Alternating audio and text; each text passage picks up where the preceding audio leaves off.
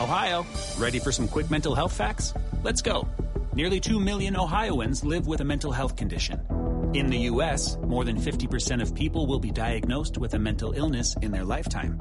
Depression is a leading cause of disability worldwide. So why are some of us still stigmatizing people living with a mental health condition when we know all of this? Let's listen to the facts and beat the stigma. Ohio, challenge what you know about mental health at beatthestigma.org. It's time for Radio Royalty with James Golden and America's Princess of Policy, Princess Di. Diana Me is indeed the Princess of Policy. All of the policy wonks in America bow down before her. All of the punditry class are in awe of her brilliance. She shines like a diamond in the world of policy. She's our princess, yours and mine, and here she is, Princess Di, Diana Me. Welcome, Your Highness. Sir James, Knight of the Golden Order. I appreciate that every time. You've had quite a week. It's been just a hot show every day, so I just wanted to thank you for that. Well, thank you. I appreciate that very, very much. You know, guess who's back? Who? He don't have no slave blood. That's your first hint. He wasn't part of the struggle. Oh, the Obama. struggle. He was never a part of the struggle. And he's not authentic, according to the guy in the New York Times. Washington, L.A. Times, I'm sorry. Got to get that right. Don't want a lawsuit. Not with the New York Times. Oh, no. Oh, before we get there, let me stop. I'm getting ahead of myself. Okay, he's back. He's giving... He came out of retirement in Hawaii and wherever else and partying without a mask in Cape Cod, and he's back to deliver advice to the Democrats. He's giving them a wake-up call ahead of their looming, it says in the Daily Mail, midterm disaster. So what do you think? Obama's back. He's got some advice. What do you think about Obama's advice for Democrats, Diana? Well, it's interesting because we are about to get 9 months of media helpful advice to the Democrats. And this is part of that campaign. They're digging up every old, young Democrat with any clout whatsoever to try and shore up their prospects. This is very similar to what Carville said about a week and a half ago. He advised the Democrats to start gloating and promoting about their accomplishments.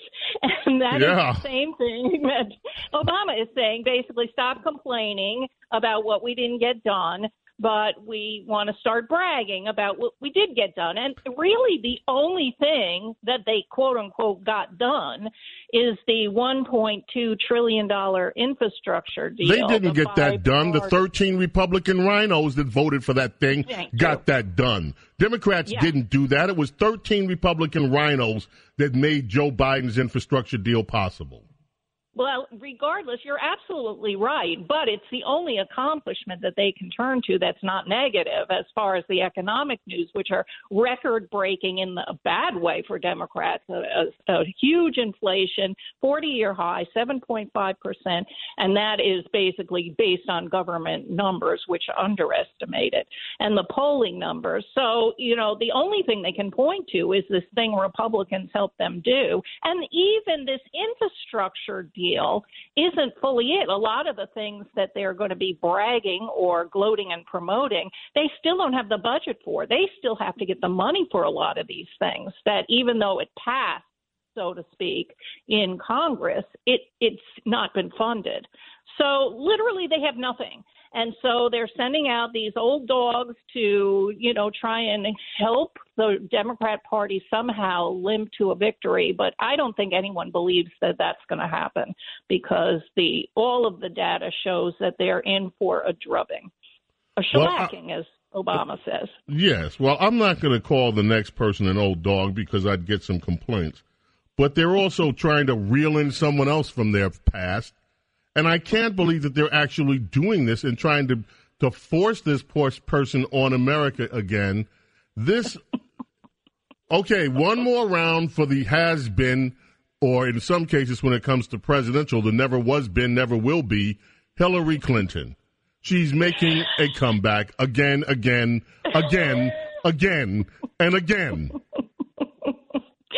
Well, she's speaking at the New York State Democrat Party convention. But they're all getting moist because they keep thinking that this is. They keep saying that the press is getting moist. They keep portraying it says, "Oh, she's the hope. Oh, she's Hillary's going to galvanize the party. Oh, she's what we've been needing in contrast to Biden and Harris, a calm, a rational voice. The elder, Miss Hillary, once again, Hillary Clinton's going to save the day." Okay. Well, first of all, this has been in one outlet, the UK Daily Mail. And if you read that piece thoroughly, they have one source, and that is Dick Morris, who is the only source who is now saying that Hillary has set herself up in a brilliant, brilliant strategy and going on and on. There is really no hue and cry from the party at all for her. She is ginning this up. She was able to gin up last week a Wall Street Journal op-ed by Doug Schoen and Andy Stein. We discussed that a couple of Saturdays ago. And so that was one. It did not instigate a groundswell. And then there's this Dick Morris piece. The person you have to look for is James Clyburn, the Democrat from South Carolina. He has traditionally been Hillary's go-to person when she is about to emerge on stage. And he is really been supportive of Biden. He's the one who, if you remember, his endorsement changed everything, and Biden was able to win the nomination. And he's the one that told Biden he better nominate a black woman to the Supreme Court. Yes, which, by the way, he has a lot of control over Biden. So if did you see that brilliant meme that I posted about that on my Twitter account? So good. I love your memes. They're so good. Yes. Okay. So it's Clyburn we need to look for. If Clyburn comes out and says, yeah, Hillary, then that means it's serious, not Dick Morris. And it's serious. Yes. In the meantime, ignore it. All right. Last one for today, and you will be joining us tomorrow on our Saturday morning radio extravaganza. Can't wait. Yes, for today. I thought, Diana, that this one might not be something that you could comment on from experience, but I would ask you anyway. And that is an article that NBC News has put out that older adults can blame clutter for their difficulties with memory. Because you get old, you get wiser. So why do we have older people? Why do younger people who have less knowledge are often better at memory task than older people? And they're saying it's the clutter in our brain, in their older people's brains. Yes, our brains when we get older. Yeah. According to this article, which just basically looked back at all the older studies, it wasn't a new study, that the problem is that older people have a challenge of sifting through more information in their brain. So if they're trying to recall a name or an event, there are so many more examples in their brain that they have to sift through them quickly, and often, it can't come up with it in the quick time they need it there. This is the new theory that is due to memory cluttering. And they do say that older adults who do not do well on memory tests where you have to recall something that was stated to you a few minutes later, they do better at different kinds of memory tests that focuses on creativity and decision making. So there is hope for us. And I have to say, if you're talking about clutter, I have always blamed Democrat scandals that I have tried to keep track of in my brain, and it clutters up my memory so much that I cannot recall anything else. Now, let me put this to a test. I'm going to ask you a question. Oh, dear. And I want an answer. The very first time, Diana, that you and I had a discussion about language, which was now some years ago, you printed out a word for me on a Post-it that you used, and I had no idea what the word was. And I hope I can pronounce it right. The word was somnambulance, or something like that. What does that word mean? Was it somnambulance? Yes, that was it. I almost got it right. Somnambulance, and right there you go again. Somnambulance. Okay, Your Majesty, Your Highness with words.